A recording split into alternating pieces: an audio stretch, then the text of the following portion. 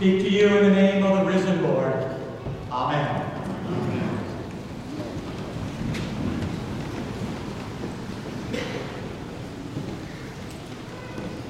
Good morning. Good morning. Happy Easter. Happy Easter. It's great to see all of you here on this beautiful, beautiful day. We've heard it said several times in the last few days, Easter is too early this year. I'm not ready. It's still too cold. I watched the children coming in this morning with their winter coats over their nice new Easter outfits. The trees and the flowers are not in bloom. Sometimes, some of us, the garden has not even been dug or planted. At my house, the snow shovel is still sitting on the front porch, just in case. I'm not ready. It may give you a little comfort to know that the next time Easter is this early is the year 2228. So we are safe, I think. For many of us, this is a recurring theme that runs through much of our lives. One of my daughters, expecting her first child, said to me, "Dad, I'm not sure I'm ready to be a parent." And I said, "That's okay, honey, because I'm sure not ready to be a grandparent." But here we go.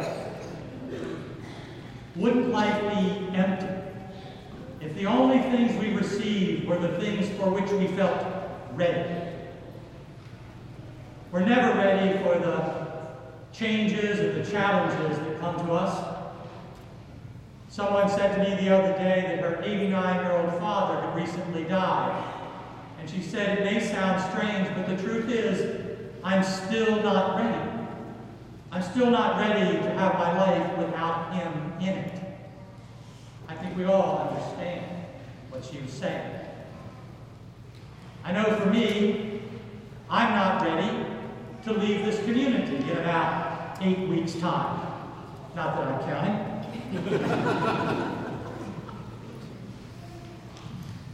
I don't think I'm ready to leave all the people whom I have known and loved, people who have loved and supported me through all of these years, my dear sisters and brothers in Christ who have come to mean so very much to me, people with whom I've shared so much, very tough times and glorious times, and all those wonderful, wonderful, ordinary times in between. To leave this table where we gather week after week to be fed by the bread of life. It's hard to let go of something or someone, and God knows that you love, and God knows I'm not ready. For me, only one thing makes this possible: to let go of what is known and loved and move into a future unready and unprepared. And that is the God of Easter, the God of resurrection, the God whose mercies are new every morning, the God of new beginnings and unlimited possibilities, the God whose love defeats every ending, even death itself. Mary Magdalene was certainly not ready for what she found at the tomb on that first Easter morning. She went in the darkness to visit a grave, to mourn what was lost, the hopes and the dreams that had died on the cross. She expected nothing more than a sad farewell. For her, it was just another sad ending, more of life's disappointments and failures. We've all been there with Mary, that place where our hopes and our dreams seem to come to an end. Some of us even begin to be conditioned for disappointment. Some become cynical about life and its possibilities. Even today, even for those of us who live with such amazing abundance in our lives, it's easy to lose hope in what lies ahead. Now, Mary is certainly someone who has known hurt and failure.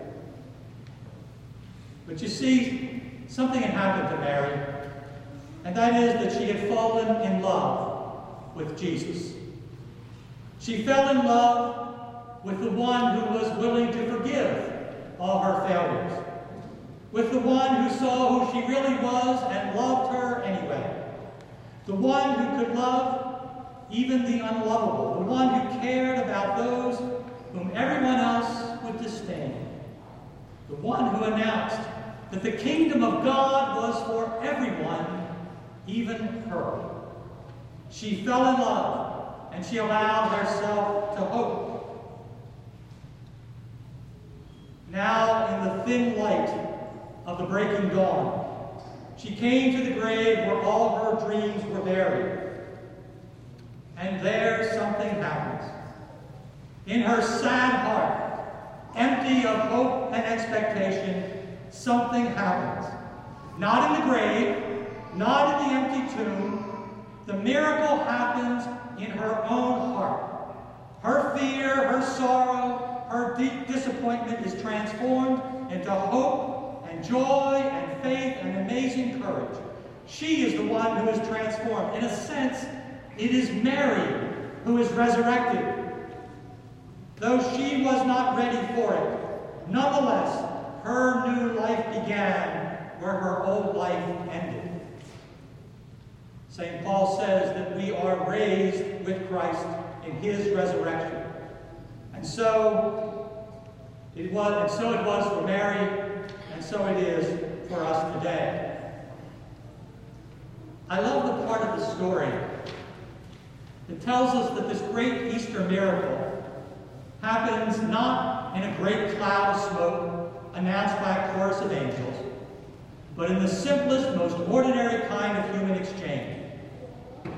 A stranger, someone she mistakes for the gardener, says her name, Mary. She is known. She is recognized by the one she loves. He sees her for who she is. Yes, the hurt and the disappointment, but most of all, for the love. And her response is simply one of recognition. Rabboni, Rabbi. To be seen and understood for who we are by the one whose love is without end. That is the Easter moment.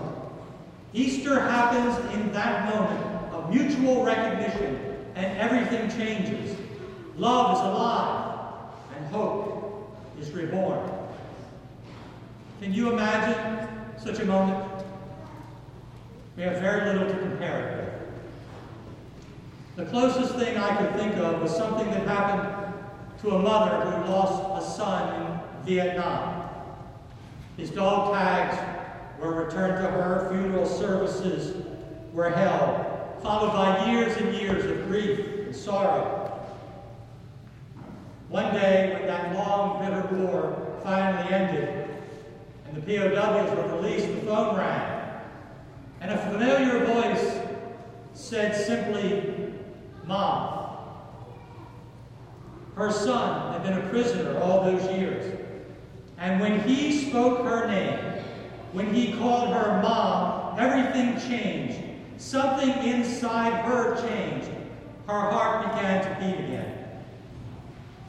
Easter happens for each one of us in that moment when we know that the one we love, the one who loves us, Jesus of Nazareth, is alive and calls us each by name and will love us to eternity. You see, what I believe is simply this, that what lasts is love. God's love for us and our love for one another, which is God's greatest gift to us. And not even death can prevail against it. I've read these stories many times over the years, and what struck me this year is something that is perfectly obvious, yet I think extremely important. In every story, the people who tell of encountering the risen Christ are all people who already love him. Mary and John, Peter and the unnamed disciples on the road to Emmaus have all There are no resurrection appearances to Pilate or Caiaphas as some sort of cosmic act of condemnation. No appearances to the crowds who shouted, "Crucify him," as some ultimate vindication. No, it is to those who knew him and loved him. You see, it's their love for him and his love for them that survives the cross and the tomb. You may come here this morning and think that you are not ready for Easter, ready to believe the Easter story. But if you know that love is stronger than death, that what we feel in the deepest place in our hearts can never really die, then, ready or not, you can begin to believe in Easter. If you have a place in your heart for the love of God in Jesus Christ, the healer, the life-giver, the lover of souls, then you have a place where Easter can be found. Because Easter happens in the hearts of those who love God. That love is not ours to possess or hold. The very first thing Jesus says to Mary after that moment of recognition is, "Do not hold on to me." The love of God in Jesus Christ cannot be contained or confined. It is not our possession. It is not the possession of an individual or a religion or a church or a nation or a philosophy or a theology. It does not belong to us. The love of God in Christ is let loose in the world to bring hope and healing, freedom and peace to the hearts of men, women, and children of every race, language, tribe, and nation. We can never cling to love. We can never hold on to love. It must be shared. It must be given away in order to live and grow. Every year, a few weeks before Easter, I get a phone call from some old friends. They've lived in many different places over the years. They now live in England. They call to catch up and also to remind me that they want to give the children's flowers at Easter in memory of their daughter Jennifer. When 2-year-old Jennifer died, I stood in this pulpit before a crowd full of people who came to say a sad farewell.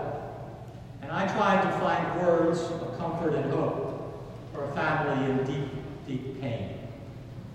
I was not ready for that.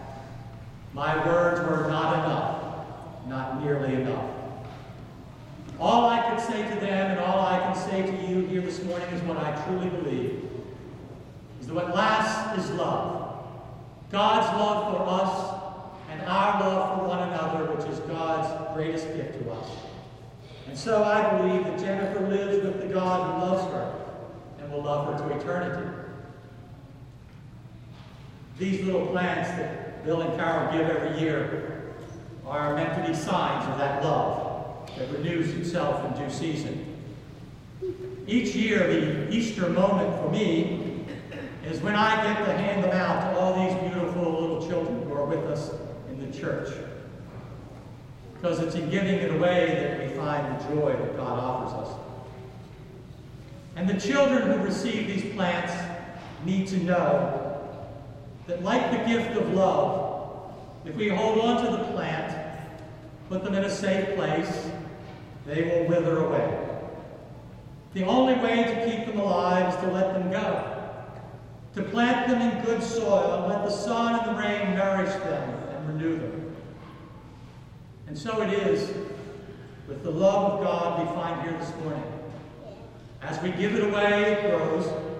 As we give our hearts to one another, as we share our love and reach out to those in need, as we offer ourselves and our gifts with generous hearts, the Easter moment continues to grow and to grow. You see, in the end, it really doesn't matter whether we feel like as though we are ready. All that matters is that we share the love that is in our hearts, because love is what lasts.